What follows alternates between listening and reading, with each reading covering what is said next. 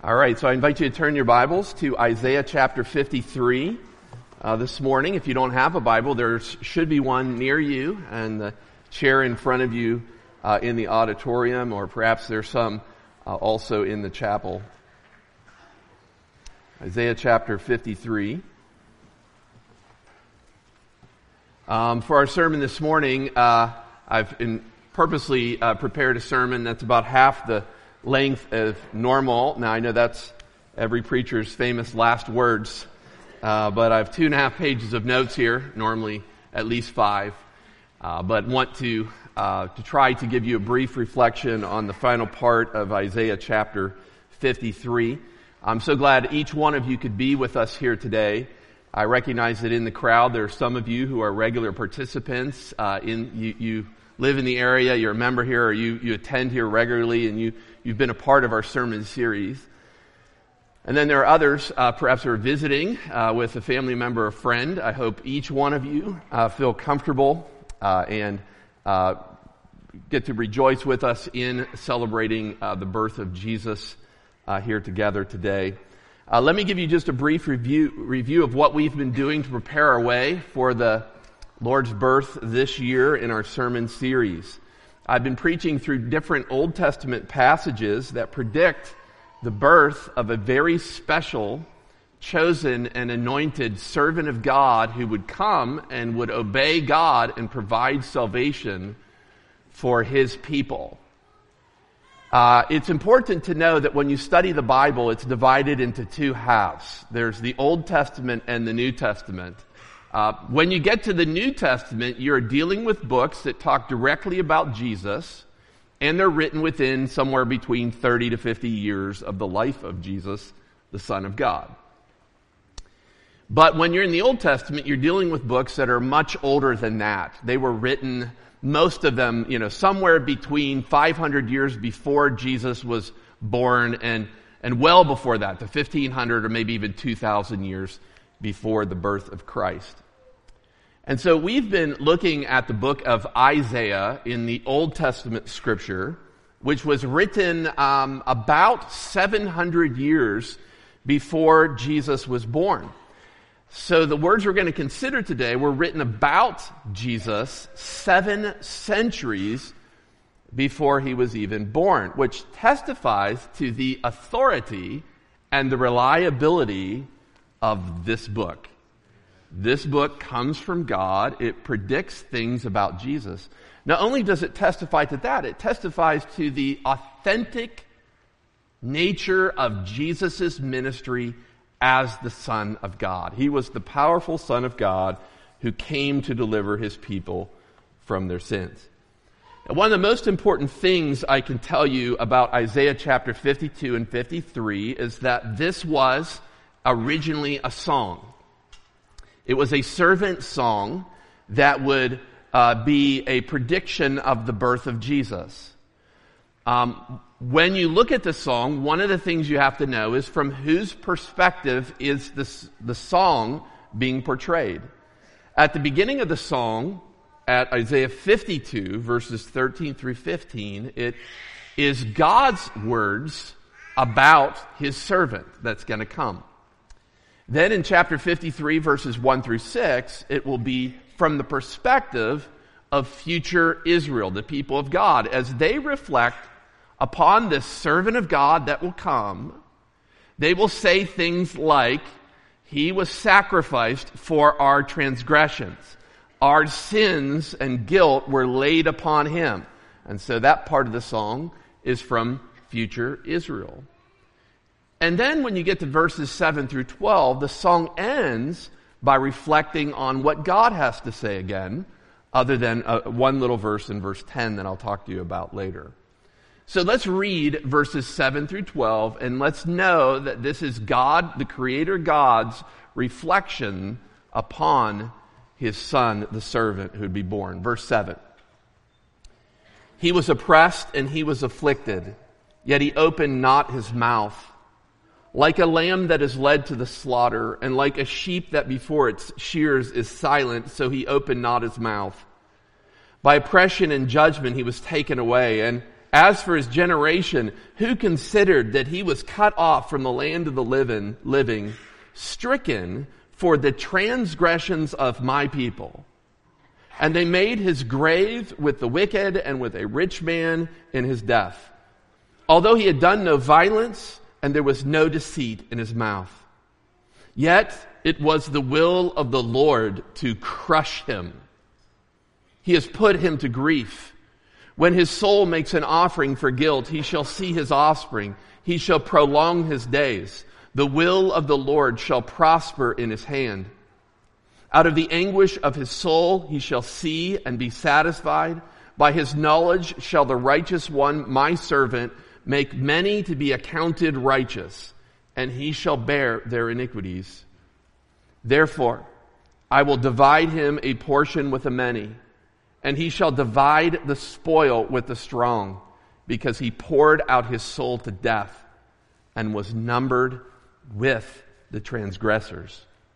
Yet he bore the sins of many and makes intercession for the transgressors. Let's pray together. Father, as we consider this passage today, I pray that you would give me freedom to communicate it clearly. I pray that your Spirit would use it to challenge and encourage us about the true nature and identity of your servant who came to bear the transgressions of many. I pray that this would truly impact us in a significant way this Christmas.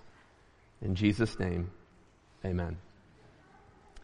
As I said, those verses I just looked at start by God describing things about his servant. He gives two synonymous expressions about the servant before he gets to the main point of verse 7.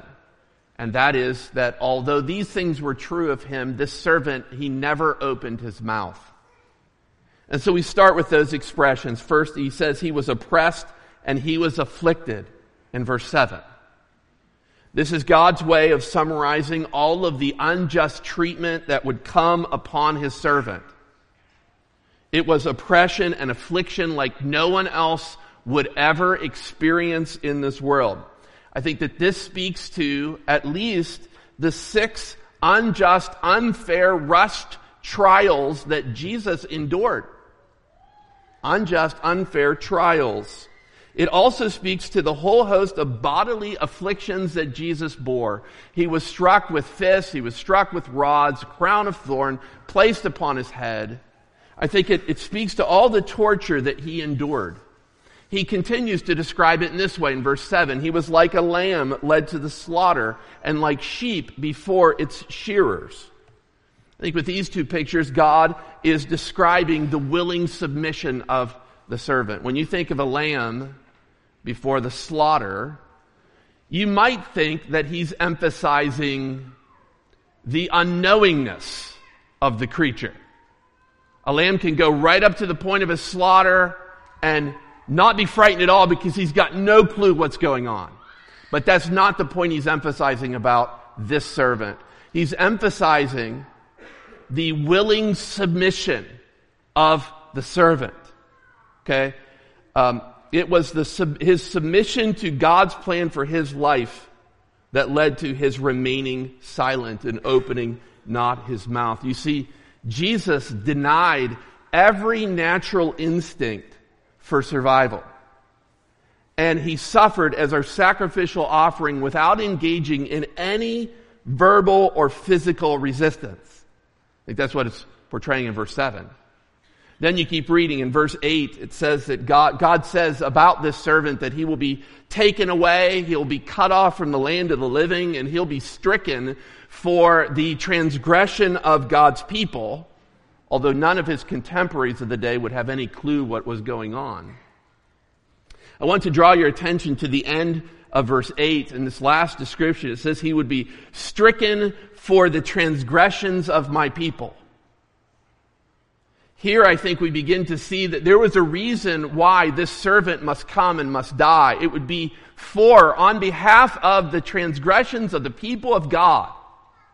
He would bear their sins. It's at this point today that we can realize that we are all transgressors. We're all sinners. Isaiah had made that clear up in verse 6. He says, we were like sheep going astray. We were all following our own way. Right? We all have a drive to go beyond God's boundaries. We wander away, just like his original readers. We wander away in our own words.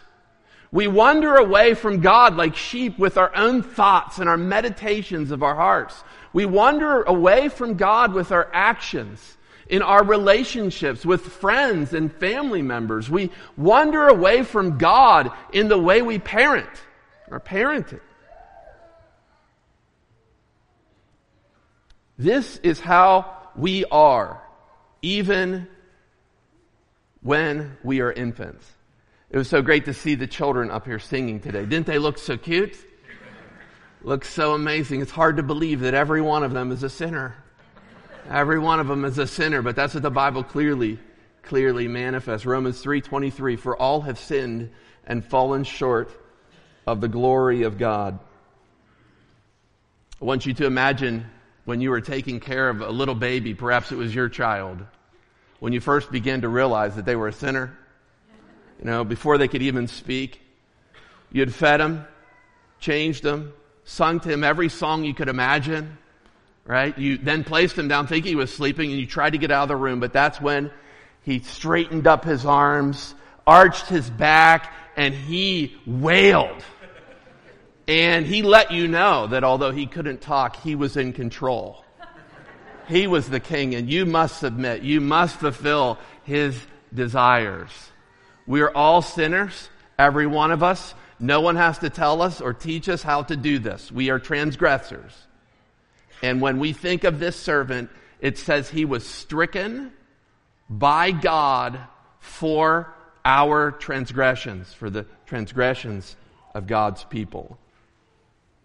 And then in verse 9 it says that he will be buried with the wicked and a rich man. You see that in verse 9? Now there are two ways we can take this, or could take this. In the Old Testament, often the wicked and the rich are seen in tandem because they are often together oppressing the poor. Together. They're seen as the bad guys, right? Oppressing the poor. And that could be what he's doing here. He's just using rich and wicked synonymously. Or, I think there's another way to take this I'd prefer. I think the original language is interesting here.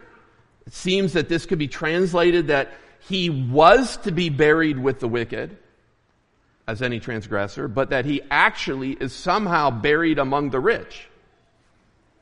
That's how I would prefer to take this.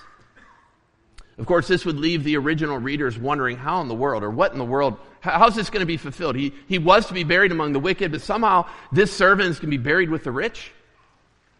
But then we fast forward to the burial of Jesus, and we see that since Jesus had no place for burial after his death except where criminals' bodies would be dumped to rot and to putrefy, there was a rich man by the name of Joseph of Arimathea who offered him his own burial tomb.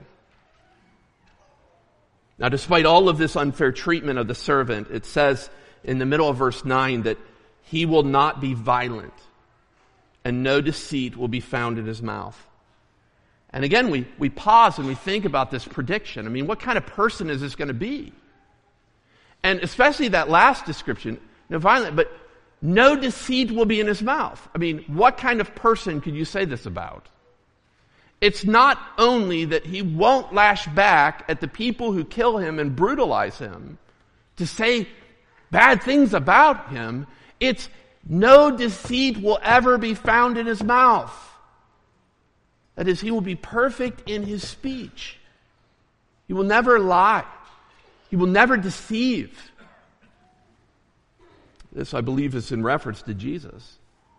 Then we come to the final stanzas in verses 10 through 12, and we get to that part where Isaiah, the author, injects his own comment about the servant in verse 10. That's why I take verse 10. I think Isaiah is giving you like his narrator's comment. Other people have been singing about the servant, but now Isaiah wants to tell you something about the servant. Look again at verse 10. Yet it was the will of the Lord God to crush him. He, God, has put him, the servant, to grief when his soul makes an offering for guilt. God shall see his offspring. He, that's God, shall prolong his days. The will of the Lord shall prosper in his hands. Here Isaiah comments have to do with the will of the Lord and how it progresses through the acts of the servant. He repeats the words, will of the Lord, if you notice at the beginning and the end of verse 10 for emphasis. And so Isaiah is telling us what God is going to do regarding the servant. He has God active. First, God crushes the servant. We talked about this last week. This means to beat something to pieces, to pulverize. That is, after God lays on this servant all the sins and the guilt of his people, he crushes him. Second, God puts his servant to grief. You see that? In verse 10, he puts his servant to grief. I think it's not enough to view Jesus' death as the act or result of wicked men and wicked women. That is true. But the scriptures also portray that it was a part of God's preordained plan that the servant, Jesus, would die for the sins of many. I think fast forwarding to the Apostle Peter. Later on in the New Testament, Peter is describing all of this. And when he was preaching, he said this. He says, this Jesus delivered up according to the definite plan and foreknowledge of whom? Of God. You crucified the Jewish people and killed by the hands of lawless men. I think Peter realized that Jesus' death and crucifixion was a result of lawless men and women who put him to death. But he also knew foundationally, fundamentally, that this was God's doing. And so when it says that God, he put him to grief, I think this is describing God's acts in the death of Jesus. Next, it says that God shall see the offspring of the servant when the servant makes a guilt offering. It speaks of God remembering his eternal redemptive purposes when he sees his servant suffering and he sees all the believers in him who will be redeemed and delivered. Finally, it says God shall prolong the days of his servant when he obediently makes this offering. And this, of course, again, would be a mystery, right? Somehow, although this servant of God will be killed, he will then enjoy prolonged days. This can only be fulfilled, I believe, in resurrection from the dead. And so according to Isaiah, 700 years before Jesus is even born, we get testimony to the fact that God will raise him up so that he will enjoy prolonged days. But then in verses 11 through 12, we have God's final word. God's final word. He's the final speaker or singer in this song. I think you can see that by in verse 11, he refers to the servant again as my servant. This is God talking in verses 11 and 12. And then in verse 12, he says, therefore I will divide his spoil. This is how God is going to exalt this servant for his obedience. And he specifically describes four things here in verses 11 and 12 that God will do for this servant. Or describes four things about this servant. Beginning part of verse 11, God describes his suffering. Not only it involved excruciating pain, it involved great anguish of soul. This is God describing the future servant, I think, in his suffering. It will involve great anguish of his soul. And I can't help but think ahead to Jesus in the Garden of Gethsemane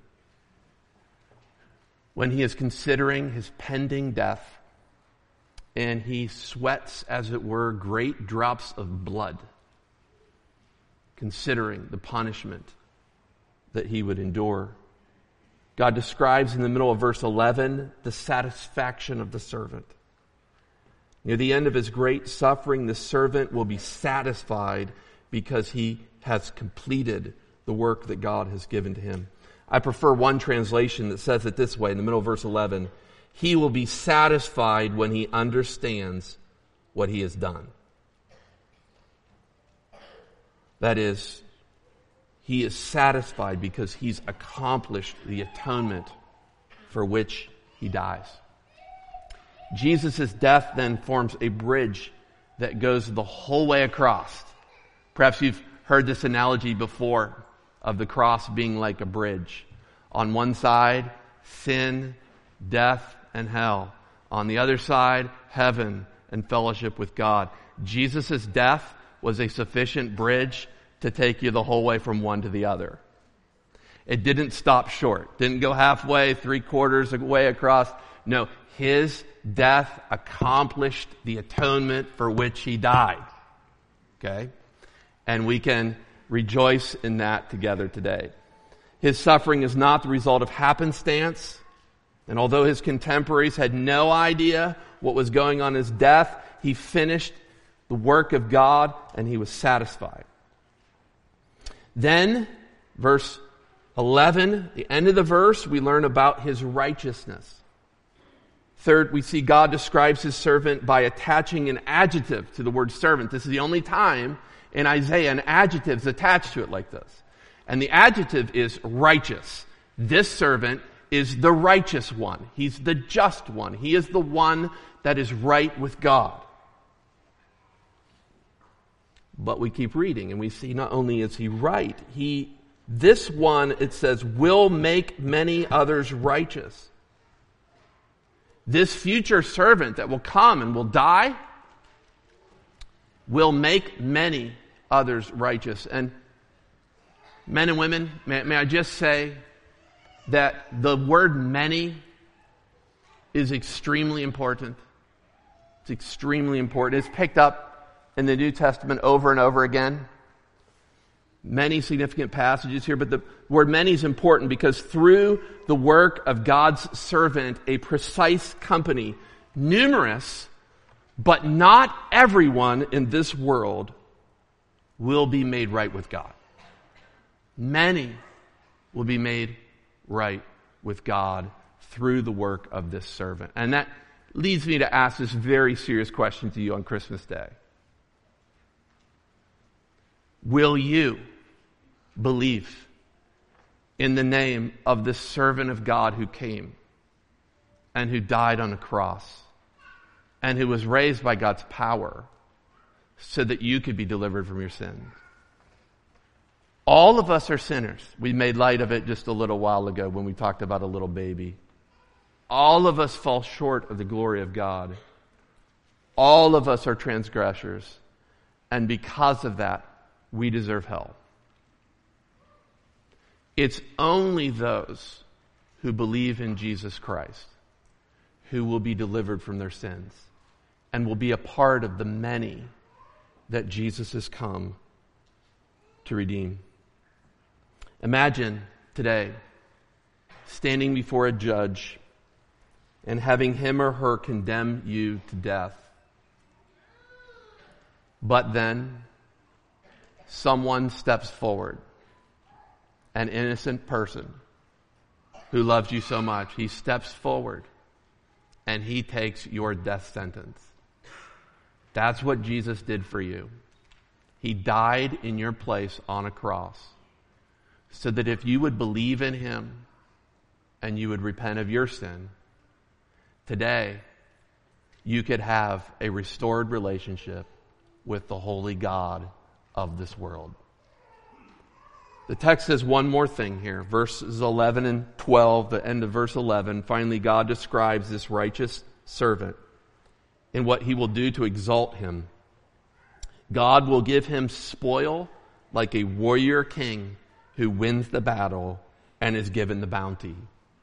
This conqueror, this future servant, will receive divinely given rewards at the end of time. Men and women, this is the true meaning of Christmas. Perhaps you've heard the phrase before, he was born to die. And that is true. Jesus was born as a little baby to die for the sins of this world. But another way of saying this would be he was born to make many right with God. If you're not right with God today, There's one way you can be. There's salvation found in no other name. There's no other name under heaven given among men whereby we must be saved. Jesus is the only way for you to be right with God. Will you believe in him today? Let's bow our heads and close our eyes.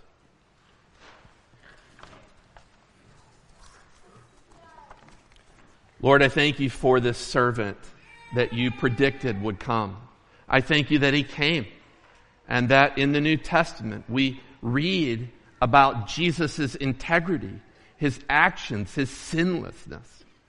And yet we can also read about the fact that lawless men and women put him to death. We can see that he died for no sin of his own, but he died as a substitute for our sins. I would pray for anyone here today who's never believed in the name of Jesus. I pray that at this moment they would stop on this Christmas day and they would quietly, before you, repent of their sin. They would acknowledge their sinfulness to you, that they would understand that it was stepping across lines that you had given to them. May they acknowledge their sin, and may they look to Jesus alone for their salvation.